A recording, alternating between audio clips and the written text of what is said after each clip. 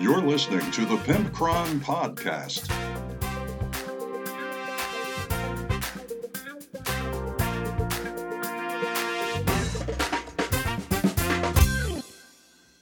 Hey everybody, it's episode 97 of the Pimpcron Warhammer Podcast, and I appreciate you tuning in. This is part 2 of the coverage of the new Brutality Skirmish Wargame rulebook, and I apologize for those of you who are merely interested in Warhammer, because the majority of this episode is just wrapping up the rest of all the new upgrades and new things for the rulebook.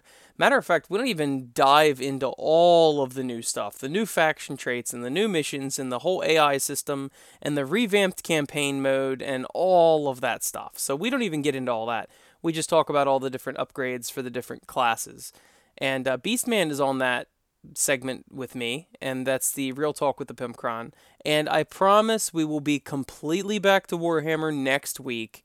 I just wanted to get this out of my system because the book has actually went on sale this last week, and you can find a lot of information on our website, which is brutalityskirmishwargame.com, and you can find all the links to the free PDF, the free version, and the full PDF version, which is, paid, and then the hardback full version, which is obviously paid. So anyway, the free rules are there to get you into the door, and pretty much all the core rules are there, and several of the upgrades and all that, but you get over double the upgrades for all the classes with the full version, and you also get the unique models, and you get all the AI, and you get the campaign, and you get everything else that's not just bare bones. So also you get like double the lore for all the different factions too, which is pretty cool. But I'm going to stop selling it now. I understand. So the Tesseract Mailbox is the other segment we have tonight, because me and Beastman just went ham on this Brutality coverage. And he plays it and I play it. We've been doing local campaigns for the last, 4 months or something. And we did other campaigns in previous years, but we just kicked one off this winter with all the new rules as we were playtesting. And we discussed that for 40 minutes or something stupid. And so once again, I apologize, Warhammer fans, if you're not interested in listening, but hey, why don't you just take a listen? Join our club, join our group on Facebook. We have a private group where you get the free rules and all that, and people are sharing their warbands they're making and things like that. We also have Skirmish Wargames on YouTube has reviewed our rulebook, and they play a sample game. They got the rules pretty much right. There's one or two little things that are, they even put this disclaimer in their review that, hey, we might get a rule wrong here or there, because we all do that. Gee, I don't even play Warhammer right half the time, and I've been playing this for a decade, so. Anyway, that is about it for the two segments, because the Real Talk is so darn long tonight. But we cover the ranged and the support and then the unique. And the unique isn't even in the free rules, so that might be interesting to some of you. Then we also have a Tesseract Mailbox from Dave, and Dave sends it via pimpcron@gmail.com. And he talks about the blind boosters, if you'll recall that. They used to sell, and I don't know if they still do or not, but the Space Marine custom sculpts of sergeants and a missile launcher and another dude, and it was 12 of them or 20 of them, something like that, and they were all blind boosters, kind of like HeroClix, and people were going crazy for them. I think it started out in Japan, but then eventually came to the US, and that was way back in episode 22. He's listening to his backlog, and he is listening and wanted to chime in about that. So that's what the Tesseract Mailbox is tonight. And what have I been up to? Well, you know what? With the long hours of work I've been putting in the Brutality Skirmish Wargame hardback rulebook and the PDF version to get it all ready and the free version to get it all ready, I am finally taking just a couple weeks off. When I was doing my Epic War Planner back in the fall, and I had to get all that finished, and I got it done last November, then that was a ton of work, editing and formatting and all that, just a ton of work. So I got all that done, and then I took a couple weeks off, just chilling out, maybe doing some hobbying, or just not being under the gun with the pressure of a project, And then I jumped into the whole revamp and this new edition, the first official edition of Brutality, and I completely overhauled it. The rules used to be like 33 pages, I think it was, and now the rule book is 102 pages. So you can see how that has greatly changed in the last 6 months, actually, probably 7 months, and all the revisions and all that stuff. So I am kind of just chilling out. I'm starting my new Chaos Army, my Chaos Space Marines army, and I'm assembling some Obliterators and some other stuff. And I'm just kind of taking it easy. Now, of course, having said that, I'm still working 70 hours a week, but at least in my free time, I can just kind of chill out and I don't have some sort of self inflicted deadline that I have to do something for. So that's kind of refreshing. But I do feel the itch of writing that novel come on me. So well, that was a weird phrase, but you get the you get the point. Come over me. Oh, I don't know if that's any better, but the urge to be creative is going to start building up, and then I'm going to have to release it all over the page. Oh man, that turned out okay. That was intentional. I have to admit, I did that intentionally. But I've been thinking, I have not forgotten about the novel. I've learned a lot. I've listened to hundreds of hours of podcasts about writing and YouTube channels and all that stuff, and I'm pretty positive that I will be working on the novel soon because I'm starting to get that creative itch. It's like I'm a junkie. So, is that about it? Well, you know what? I played a game this week against a new guy that just joined our club. And this was his first week. Now, he's not new to 40K. He's just new to our club because he goes to a local university. And he just never, it's like his junior year, but he's never brought his Warhammer down. So he brought it down, and he played White Scars, which was pretty cool. I've never played against White Scars before. And I took a bunch of Tyranids. Now, the pre-made list I just already had in my phone was 6 Carnifexes and a Tyrannifex and a bunch of other big Gribblies, you know. And I said to him ahead of time, I said, look, I want to make sure that you can handle this list. Not that it's super competitive or anything like that, but 6 Carnifexes, there's a certain loadout that you kind of want to take care of monsters. If you had a bunch of anti-infantry stuff, it would really be a bad game. And he's like, oh, no, take whatever you want. I'm like, okay, but do you really have anything? Do you have missile launchers? Do you have a repulsor? What do you have to take care of this? And he's like, oh, no, don't worry about it. So we get playing, and I quickly learn that he does not have a single heavy weapon anywhere in his list. And I'm like, okay, well, now I feel bad. But I asked him directly twice that, can you handle this? Or I can gladly make a new list. I don't want it to be one-sided. And it wasn't terribly one-sided. I think I beat him 20-5. That comes off terrible, but it was actually much closer than that. I did beat him like 20-5, but I had very little on the board at the end of the game. So it was really more that it was not my crazy list. I know everybody goes, oh, it was the list you took. No, not entirely. My Carnifexes, I had one Carnifex at the end of the game.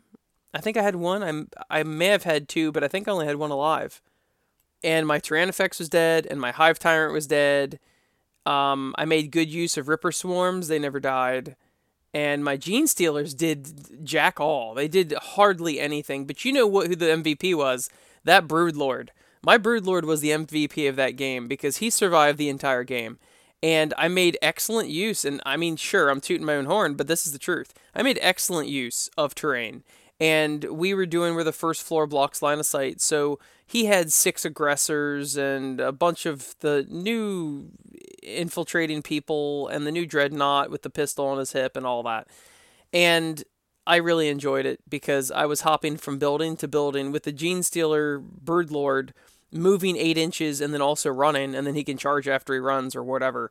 And I was running from building to building to building, and he just couldn't see me to shoot at me. And then my Broodlord popped up out of this roof and ate some guys and then consolidated back into the building towards the closest enemy. And then later on, he popped out of the building again and ate some guys. I mean, he's eating like 5-man squads like it's breakfast. And he never did die. It was amazing. But like I said, I beat him 20-5, but this was not a demo. I have to stress that. He's not a new player. I guess he was being polite because I didn't know what his list was ahead of time. And I told him, hey, I will gladly change my list. I don't want a one-sided game. And the real issue is that I sat on the objectives all game because I was a melee army. I took almost no shooting at all. And he just sat back. He was in like turtle mode, and he just sat back and castled, and that he was never getting any ground gained for himself. He allowed me to control the entire board. And another thing is he put a third of his army in reserve, which is a huge, huge no-no. And he thought that would help him. And by the time that he actually, did anything, he was deploying like 4 inches from from his own deployment zone when he deep struck his inceptors and his whatever. So it was definitely tactics that won that game because I was nearly off the board when we were done. So, and I told him, look, Carnifexes are scary, but they're not some sort of crazy, the Carnifex for all intents and purposes is basically a dreadnought. And everybody cries about how dreadnoughts are not great. Well, guess what? A Carnifex is basically a dreadnought. So, anyway, if you can sense I have some guilt over that game, that is kind of true. I do have some guilt. But, I mean, partially, it's like, it's his fault. I asked him directly twice if he could handle it. And he said yes. So, 20 points to 5 later. Anyway, I'm going to stop rambling. I will catch you on the next segment, and thanks for listening to the Pimpcron Warhammer podcast. Let's open the Tesseract mailbox. For this week on the Tesseract mailbox, we have a letter via pimpcron@gmail.com from our buddy Dave. And Dave writes in, "Hey Pimpcron, just listened to episode 22. Regarding the 40k boosters, I did what a lot of trading card game people do. I just bought a full box. Got 2 full sets, kept one, and sold the other. I think I broke even. Loving the podcast, slowly getting through the backlog. Dave. P.S. Lizardmen and Seraphim are based on Aztec or Mayan culture rather than Egyptian." So, first off, thanks for writing in, Dave. I greatly appreciate it. Second of all, episode 22, what was that? That seems like a lifetime ago. Well, if you were to look it up, it is Where Did All the Tomb Kings Go? And how we talk about the rise and fall of Tomb Kings in popular gaming and why GW abandoned it. Abandoned one of my favorite armies. Anyway, we also in that episode talk about the booster packs for the Space Marines, with all the different characters. They're essentially characters. I mean, some of them just have a bolt gun or whatever, but there was those blind booster packs, and I assume they still sell them. I really have not kept up on that, and I know at one point our local store had some. I'm not really sure if that's still a thing you can order. I did not participate in that, so I don't really know if that's still a thing, but I really never saw the models that much. There was a couple models I saw, but I don't think I ever saw all of them.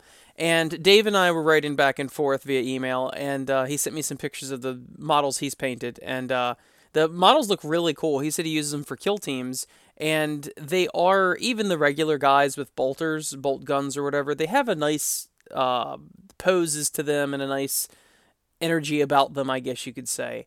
So, and as far as getting the base material for Lizardmen wrong, I don't know why I would have said Egyptian, because I definitely knew that was, Aztec or Mayan or something like that.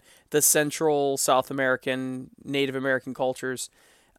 Maybe we just misspoke. I don't know exactly where that came from, but, yeah, that was definitely a misspeaking, because obviously they've got the temples, they've got all the different engravings with the lizards and all that stuff. So, while the Tomb Kings obviously have Egyptian themes, like overtly, really ham-fisted, with the Egyptian themes. So anyway, I appreciate it. I've noticed, apparently, just looking at the stats, a lot of new people join the podcast and start listening to it. And then I see a spike in all of the old episodes, and that kind of pleases me. What's funny is the very first episode, the wife's perspective on wargaming or on Warhammer, that is always in my top 10 listened episodes every single week. It is never, it might go up to, number 6 or down to number 10 or whatever, but that first number 1 episode has always been in the top 10 we've nearly been doing this for 2 years. So it's just kind of interesting how I guess people start, they listen to one episode, whatever the current episode is, and then they go back and start going through the backlog. Just like Dave here says, he's working through the backlog. So I try my hardest to make sure all of our topics are pretty darn timeless and that they're still good years later. I've been on the hunt for a while for a Warhammer podcast I could listen to that, of course, was not my own podcast. That seems a little full of yourself. Of course, I do have to listen to my podcast, because I try to listen to it for things that we could do better, or if I could speak better, or those type of things. Don't say so much, or don't say so much, or whatever. Always trying to perfect my craft and maybe not say So, anyway, I listened to a bunch of other podcasts, and they all seem to have very hard times coming up with new topics. And of course, that's the rub, right? I mean, trying to come up with new topics all the time, coming from someone that's written over 300 Bell of Lost Souls articles in the last 5 or 6 years. And luckily, I am pretty good at just coming up with stuff and writing about it. And I enjoy it. It comes pretty easy to me after 5 or 6 years. But I do know a lot of other people struggle with it. And the low-hanging fruit for articles or for podcasts or anything like that, the low-hanging fruit is whatever's topical. New model came out. Okay, cool. We're going to just talk for an hour about this new model. Or, the new edition's coming up. And they just talk about the new edition. So I've listened to several other podcasts recently, and I'm not trying to throw any shade, but it was kind of irritating to me because I'm like, they're all talking about 9th edition. All right. And of course, nobody has all the rules to 9th edition. Nobody has all the information about 9th edition. So they're basically just blowing out their butt like the entire time. And I guess that's fine, but that does not really interest me that much. So we always try to keep it on topics that will be pretty much timeless. And anyway, I appreciate your rating in, Dave. And it really is a good idea if you're going to do a Kill Teams to have unique and interesting models to use those booster packs or whatever they're called. And hey, if you can get some good ones and sell them off like you say you did and break even, well, that's even better.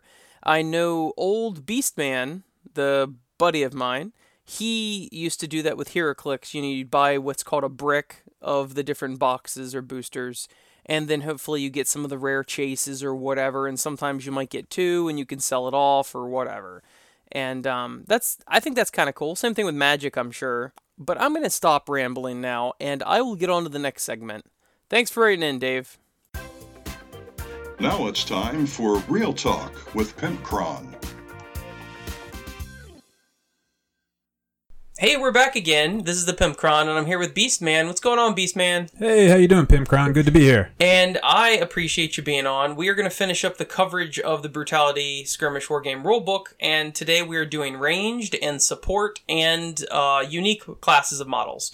So the first one we're going to do is basic ranged. Essentially, the whole gist of a ranged model, if it's not upgraded, is that it gets 2 20-inch shots, like ranged shots. It could be... arguably it could be considered like Magic Missile or something like that, but usually it's some sort of gun or firearm or a bow or something like that. And they're not good at close combat. They're below average in their fighting skill, and other than that, they're pretty average. Right. So now we're going to go into the first upgrade for the ranged, and what would that be, Mr. Beastman? All right, we're looking at the Pistolier. This is a personal favorite of mine. I've had a lot of success using the Pistolier. He's got 2 10-inch ranged weapons. They're 1 shot each, but you're re-rolling missed hits. Mm-hmm. His fighting skill starts off at a 6, which is really good for your ranged guys. Most of them are 4. A couple are higher than that, but then you're also looking at the fact that he's armed in melee too. So if you get in within 6 inches, you get 4 shots off instead of 2 if you have that upgrade. And then you could also get in melee and not feel like you're too close. You're not going to be able to fight back in melee. So also he gets +2 to his save. Instead of most of the upgrades just generally get +1 to their save, you're also getting +2 to your save as well. And what you mean, just to clarify, is that 2 of your free model traits you can give them is a 6-inch ranged weapon that rerolls to hit. Right. Well, a common thing is what Beastman's referring to. A common thing is if you take a Pistolier to really capitalize on their close range deadliness, you will take your 2 free model traits as the 2 6-inch rerollable to hit shots.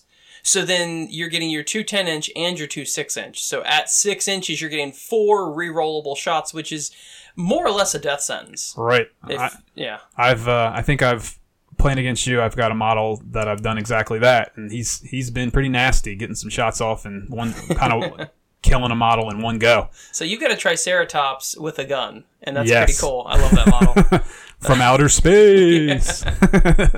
So the next upgrade is Marksman, and essentially it boils down to your typical sniper rifle, your long-range precision accuracy shooter. Stat-wise, they only have an extra fighting skill, and that's about it. But this one is really good because this one allows you get 2 shots at 30 inches, like all your ranged weapons mostly. But this model is better than it used to be because previously you only got to pick, you didn't roll for your wound chart, you just picked 1 through 8 for every wound that you did. So you can be like, oh, this melee guy, well, I want to start eating at his fighting skill so that he just sucks, or start doing leg wounds on a fast person, or willpower damage on a support character, or you can really start nitpicking people apart. But now you actually get to roll on the wound chart in the case that you get like a 9 or a 10, something good. And if you don't like your result on the wound chart, you can substitute it for any of the 1 through 8 options. Okay, so now you're getting the ability to ignore that roll if you don't like it. Yeah. And then pick what you want. But see, prior you didn't roll at all. You chose 1 through 8, so you never could get the double damage or anything like that. So this is even better than it was before. Yes, and at 30 inches, think about that. The board is only 36 inches across, and he's probably deployed roughly 6 inches from the edge, so you've got free range of the entire board. So that's a pretty nasty upgrade. Definitely. So what's next on the list there, Beastman? All right, now we're looking at the heavy ranged. This guy is aiming for free. Which is huge. Which is a big deal. Usually aiming would be an action. And when you aim, obviously you get benefits to your shooting, right? Mm-hmm. So this guy doesn't have to worry about that at all. He's not got to spend an action to do it. And then he also has an extra hit point, so he's beefier. So you don't have to worry about him getting wiped out as quick if you get him out there. With a 20-inch range, he can't quite just sit back. He's got to get a little further out, and just in case people decide he's close enough and they're going after him, he's got more staying power than maybe your marksman or your pistolier. So the heavy ranged, I think this is one of the most utilitarian ranged upgrades, and the reason why is that most ranged people, they don't move so they can aim. Well, he aims for free, so he can still move. And a lot of times your ranged people kind of sit back and they don't go after the objectives because they sacrifice their movement to aim. Right. So this guy is the best of both worlds. He's the best at shooting he can be because he aims, and he can still be moving up the board to be getting objectives and things like that. Right. And not to mention the extra, people may scoff at an extra hit point, because if you play like D&D, 1 hit point's nothing. If you play Warhammer, even 1 hit point's kind of nothing. But when everyone else only has 3 hit points, and you've got 4, that's 33% more hit points. Right, yeah, the hit points definitely have each one has a higher importance than it does in games that people might be used to playing. So yeah. Definitely adds to his staying power. For sure, yeah. So he's very versatile. The next upgrade is Shredder. Now this is a new one specifically for the rulebook. And this was not in any of the free versions before. The Shredder is very unique, but it's one of those subtle ones, once again, that you kind of have to really think about or use to understand it. But he gets an extra dexterity, an extra willpower, and +2 to his save. So that stat line's pretty good, for the willpower would be used against confusion or whatever. Right. And usually willpower is that stat that people neglect, unless it's a support.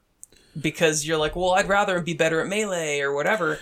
Until you get hit with a confusion. Right. It's not the sexiest stat until you're like, wait a second, this is important. So the Shredder, it has buffs to all of that, but the main thing the Shredder does is he has a regular 20-inch weapon that shoots twice like all of them, but every time he does an unsaved damage to somebody, he rolls twice on the wound chart instead of just once.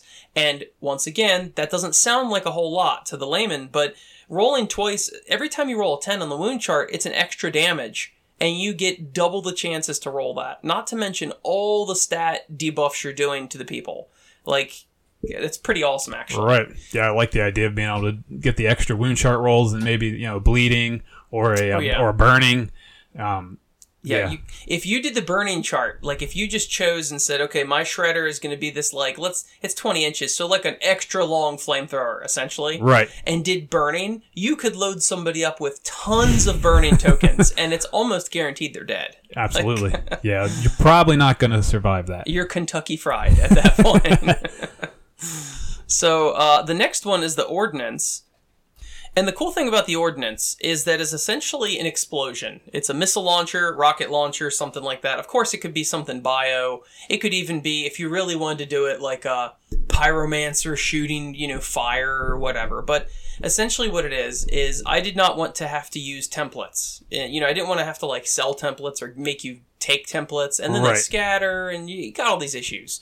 So the neat way I thought to do it is that you get your 20-inch ranged shots, but your shots are special. Number one, they give all your ranged people that get hit by your shots -1 save, which in most cases is pretty huge, because even upgraded models often only have a save of 30%, and you're taking 10% off that. Taking it off there, yeah. So that, number one, is good. But number two, every time you hit your target of your ranged attack with your ranged weapon, all models, friend or foe, within 6 inches and line of sight of your target also get hit automatically. So if you hit him once and you miss the other shot, then everyone within 6 inches gets hit once. If you hit him twice, then everyone gets hit twice. Right. So you're basically getting this nice blast radius. Yes. Yeah, that's nasty. And it's good for crowd control too, because all of a sudden, if you got one dude that's bleeding and you want to send your buddy up there to staunch his bleeding so he doesn't die, all of a sudden you're like, well, crap, if I get within 6 inches of him and the Ordnance hits us, then I'm going to take damage too. Yeah, so, and this is another one of those cases of, just like the Saboteur with the bombs that he can plant. Right. This is another case where this is perfectly, like, ignorable. Like, if you keep your people more than 6 inches from each other, then they can't be hit.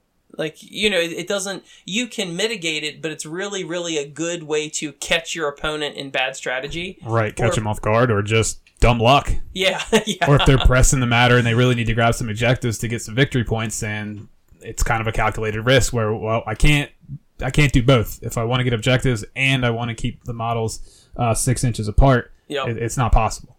Yeah. So then you got those tough choices you got to make. Yeah, this is one of my favorite ones. I really like the explosion one. So, but after that is the Sentry. So what's the Sentry all about, Beastman? So the Sentry, just like the rest of our ranged upgrades, he's got two 20-inch weapons, but each time that a model moves, runs, charges, falls, teleports, is thrown within 4 inches and line of sight of that Sentry model, you can immediately shoot them as if it's a combat phase, like for free.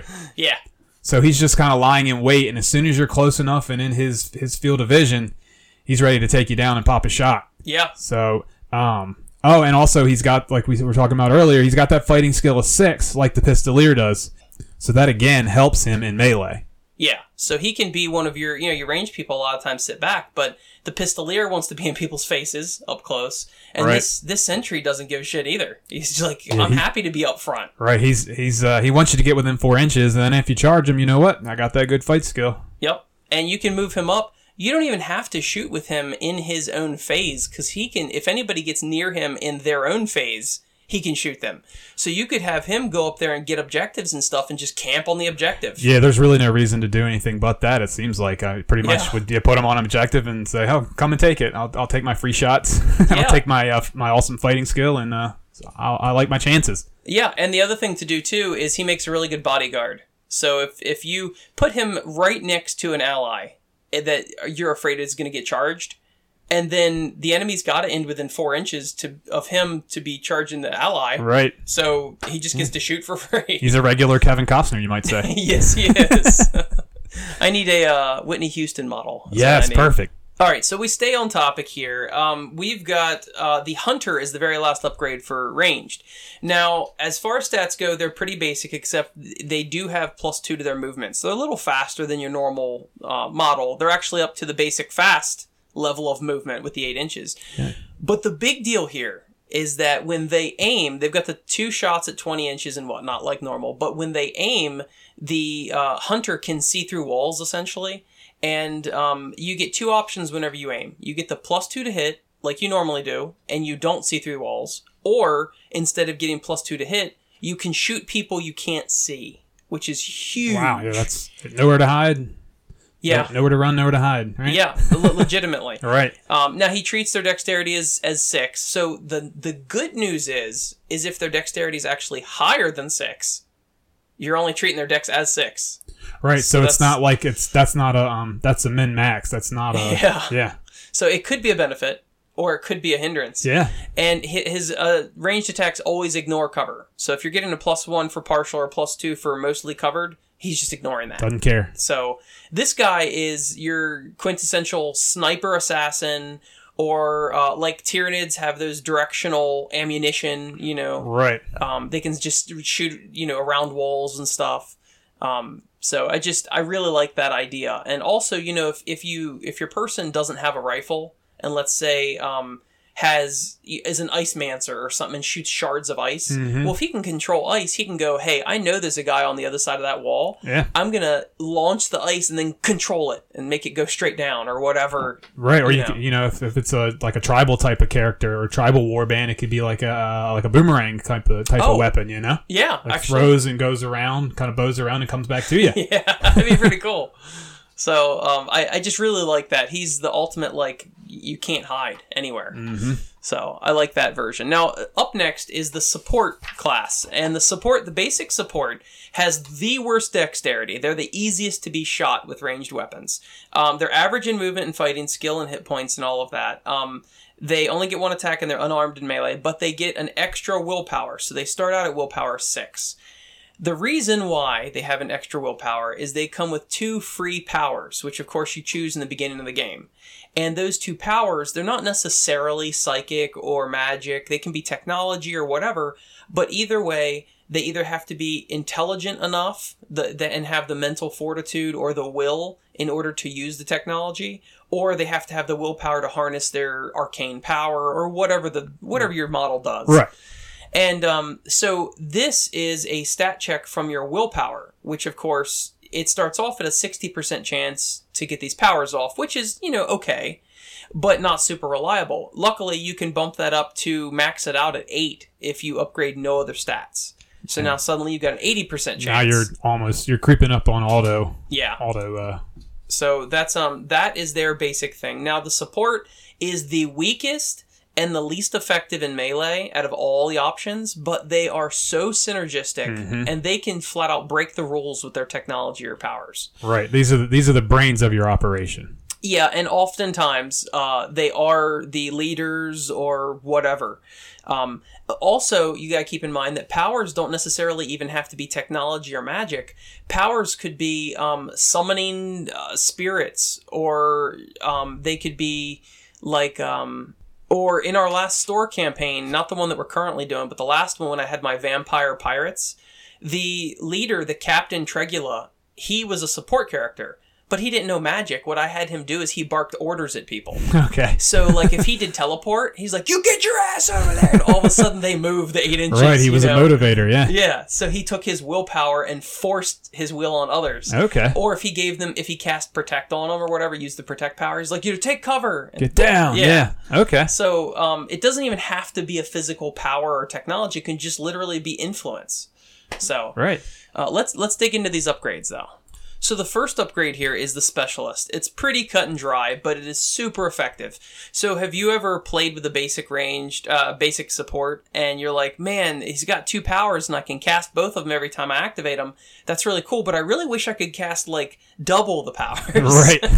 I want more. Well, the support, the Specialist gets 4 powers just right off the bat. Now, of course, you can give any of these models an extra 6-inch power, or 2 extra 6-inch powers. So arguably, he could know 6 out of the 10 powers. Like, that's nuts. Yeah, that's ridiculous. Yeah. So he is really your Swiss Army knife as far as that goes. Now, what's the next one? Then we have mobile support, which is a lot what it sounds like. So this guy, he can move 10 inches instead of the more normal 6 for our support upgrades. He knows 2 powers, just like your basic support does. And then he's got a good dex. His dex is 6 instead of the 4 that most of the support upgrade guys have. Yeah. And then he has flight and agile. So he's ignoring terrain when he's moving around. You could drop him on top of a building or move through a piece of terrain and land on the other side and be right there ready to use one of his 2 powers. So basically you're getting like that basic support just with more mobility and a better dexterity.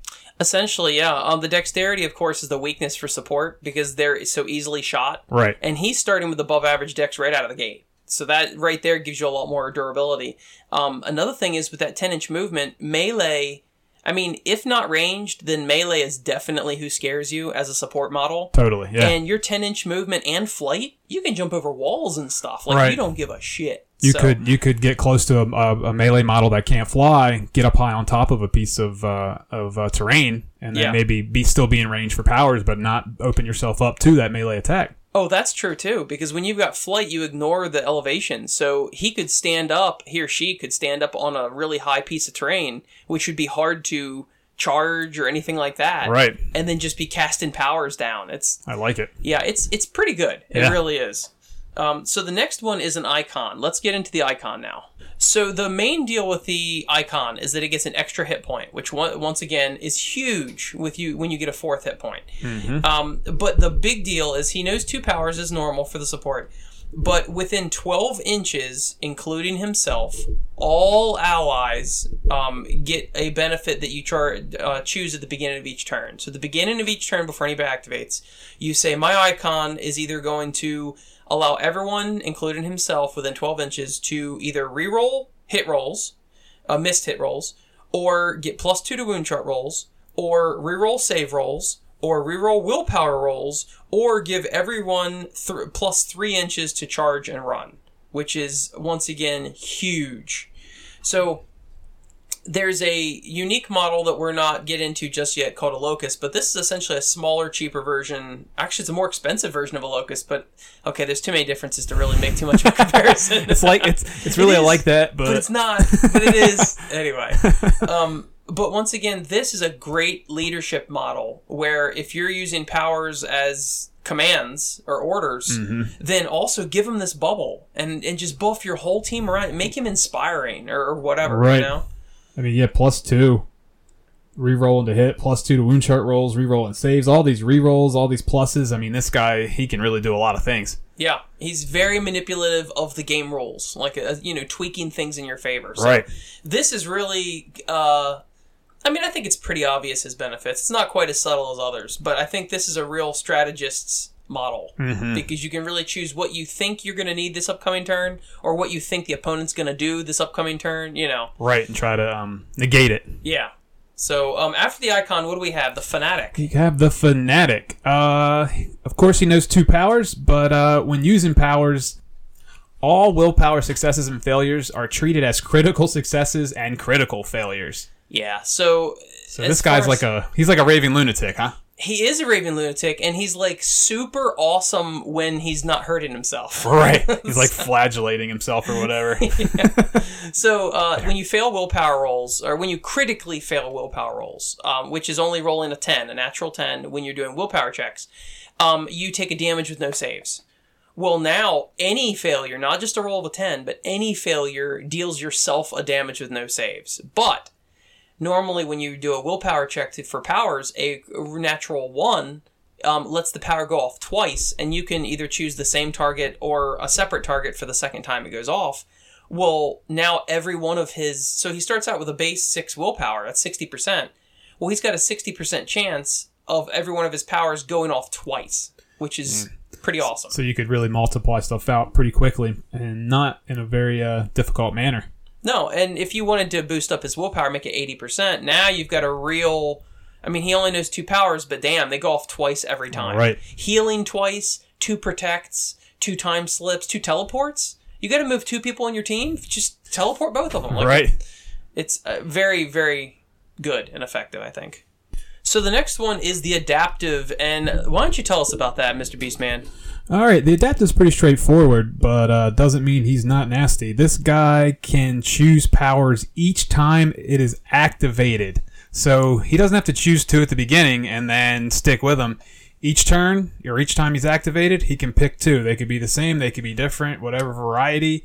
And, based off the situation, he can choose what he wants to do that turn that would be the most effective. He is aptly named because adaptive, he is very, very adaptive. Yeah, absolutely. To whatever the situation is. Now, he also gets a stat bonus that's pretty key to him, too. That's right. So he has a willpower of 7. So he's almost maxed out right from the get-go. Yeah, because your max is 8. So, I mean, this right here is saving you a free model trait, is what it's doing. Because otherwise, you might bump it up to 7 or 8. Spend it on that, but no need. Yep.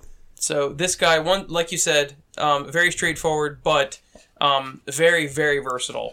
The next one would be the Augmenter. Now, the Augmenter is pretty neat because do you remember how I said in the ranged, the heavy ranged is more versatile because usually they're not mobile. They sacrifice their movement to aim, but he can aim for free. Right. So he can move around, just like everyone else. Well, the Augmenter is basically the same thing, but for support in a way. Support usually always uses its activation in the combat phase to do powers.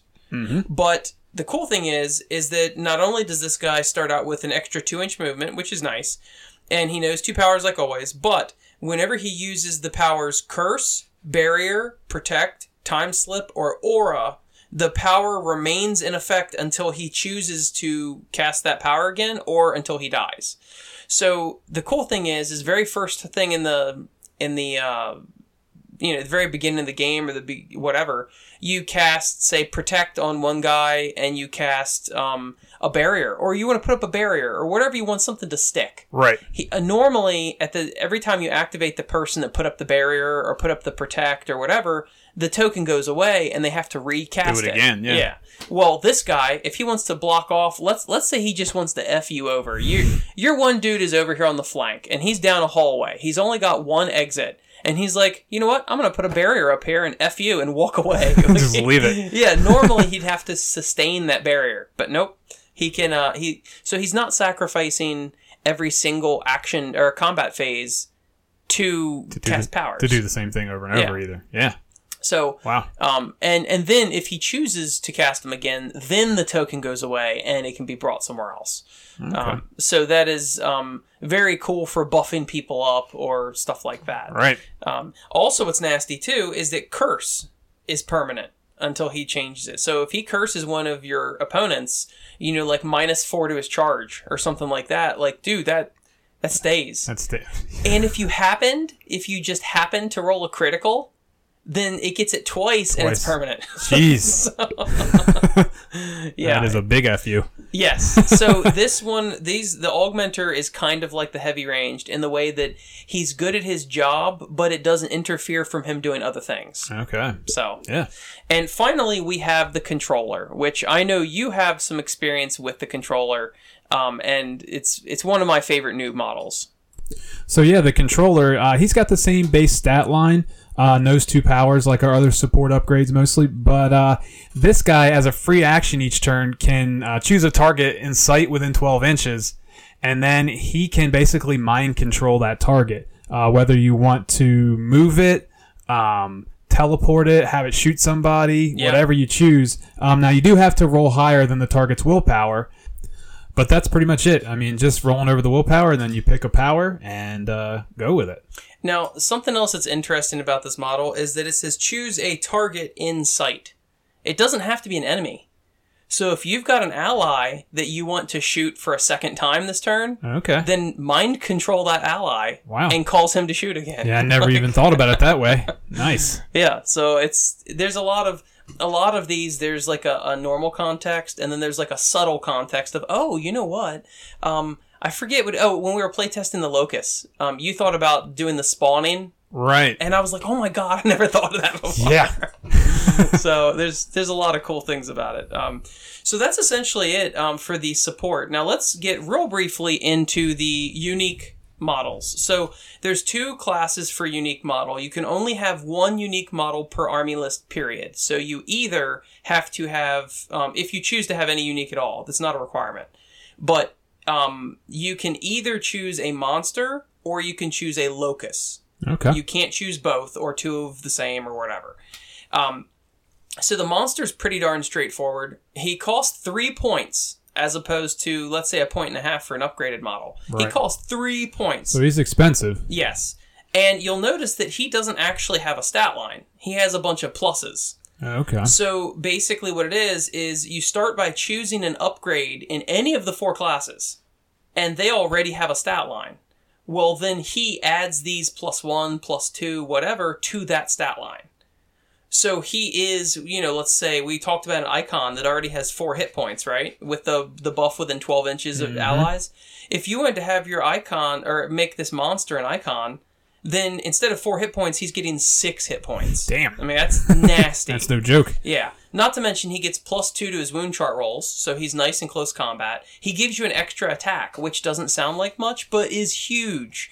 So if you're taking a melee person, if you're basing this monster off of a melee upgrade, there are base 2 attacks. Now there are base 3 attacks. They get +1 for charging, and if it's the Berserker, remember he gets +1 attack for every enemy within 6 inches. Also, you've got 5 attacks? Yeah, something like that. Jeez. So potentially the way you kit it out, of course, he still gets the 2 free model traits and the free model ability like everybody else. Right. But he's just a beefier version of it. So you're paying those 3 points for him, but like you said, if you're smart about the way you kit him out, you can really maximize those 3 points. Oh, for sure, yeah. And of course, he can be based off of fast or melee or ranged or support. I mean, you could make a monster a dreadnought for Space Marines if you wanted to. Right. Make him a heavy ranged and a monster. That would basically be a gun dreadnought with las cannon or whatever. Or you could make the monster, like a small diorama of something, a couple witches or whatever. Right. It doesn't have to be what you might think of that stereotypical monster as like a behemoth style model. No. And a lot of people actually will make one really good character, like the leader of their whole warband, and they'll choose that to be the monster because his stats are so amazing. Yeah, I'd say. Yeah. Now, if I were to ever make like a, maybe Superman or Goku would have to be the behemoth from that one mission, with the 14 hit points or whatever. Right. But maybe that's too high. But if I were to do like a serious superhero, it would probably be a monster, is what I would base it off of. Yeah, definitely. Maybe like a Hulk. Probably a Hulk, although he's pretty up there on the power scale too. But you get the point. Like whatever you want it to be. Yep. Now, the Locust is also something that's very unique and very interesting.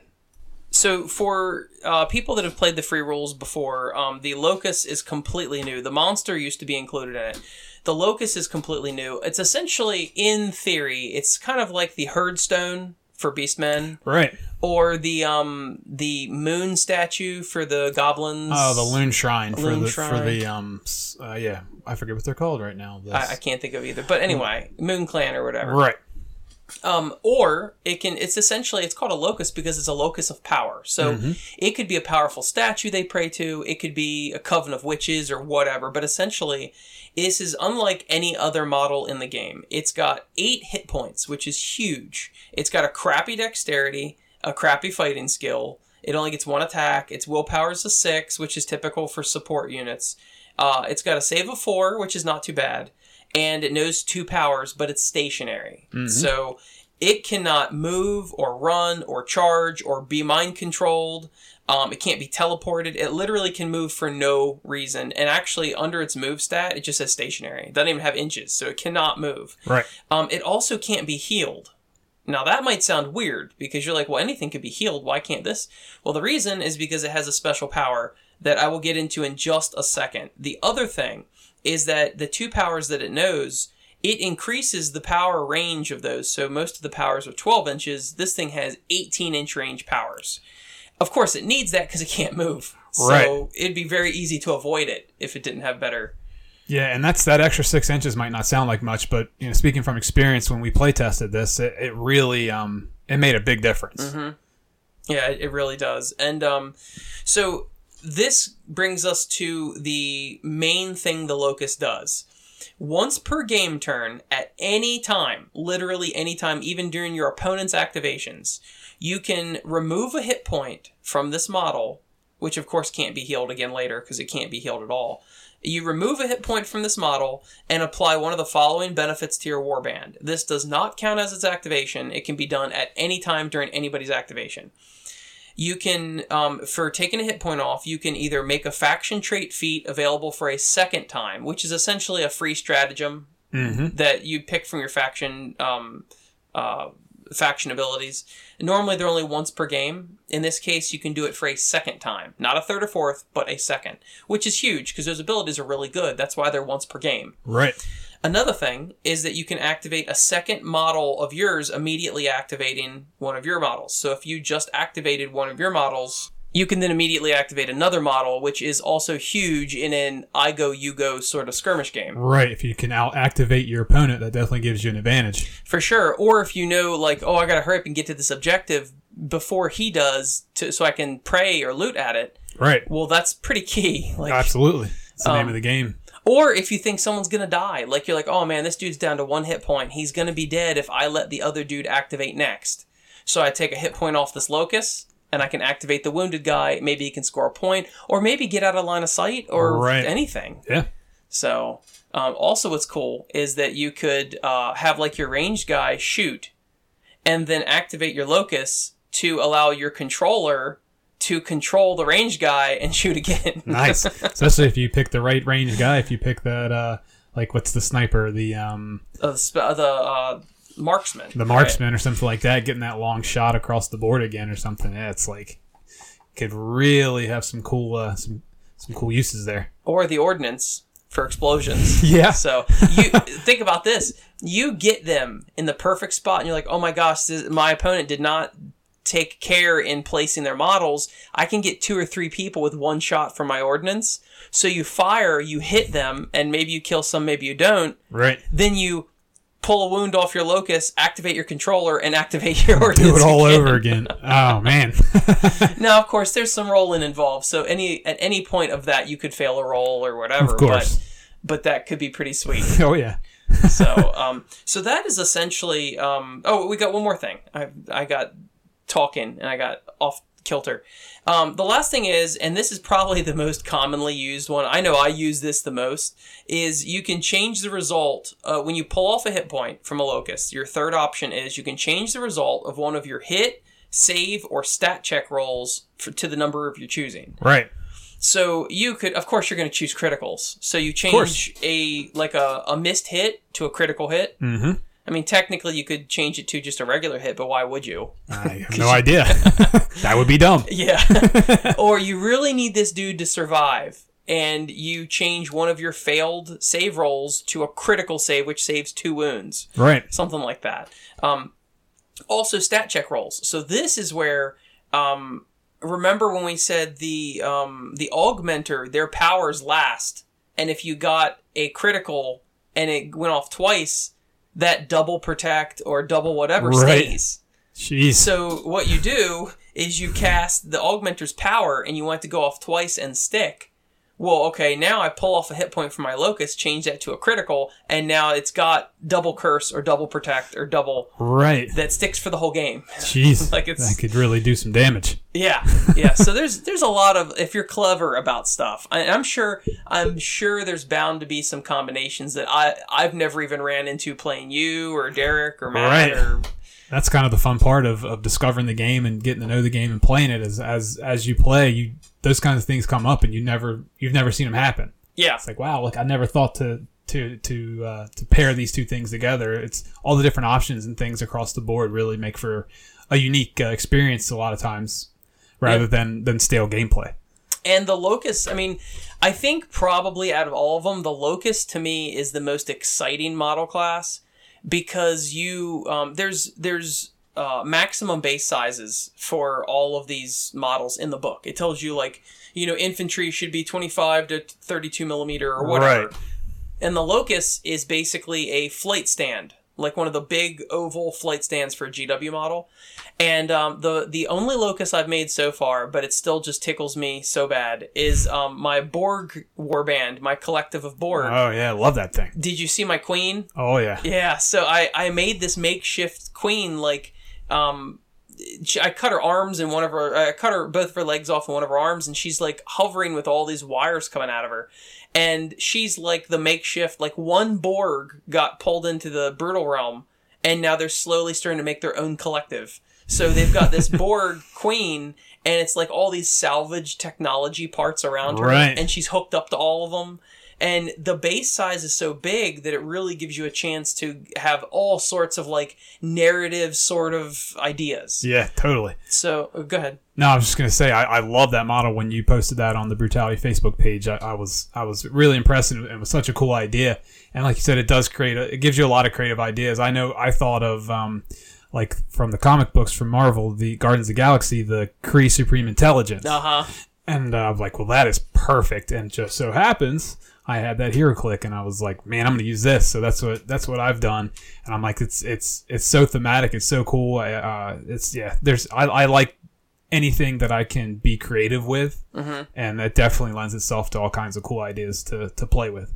Now, that's a really cool model, too. For those who don't know, it's like a giant head in a vat, right? Yeah, it reminds me like the Bacta tank from Star Wars, except for the liquid inside is like green. Yeah. Yeah, and the guy inside kind of looks like a brain, but with the green tint, he kind of looks like a booger too. But like, but he's got a face, and but anyway, yeah, it's such a cool model and fits the theme of a Locust perfectly. Yeah, and I've got a Starfleet warband, and I just had my friend 3D resin print me, TJ. Yeah. Had it printed, and I got the perfect dimensions. So what I did is I went online, and I really wanted a shuttlecraft from Star Trek. A shuttlecraft Goddard, which is the Star Trek Next Generation era shuttlecraft.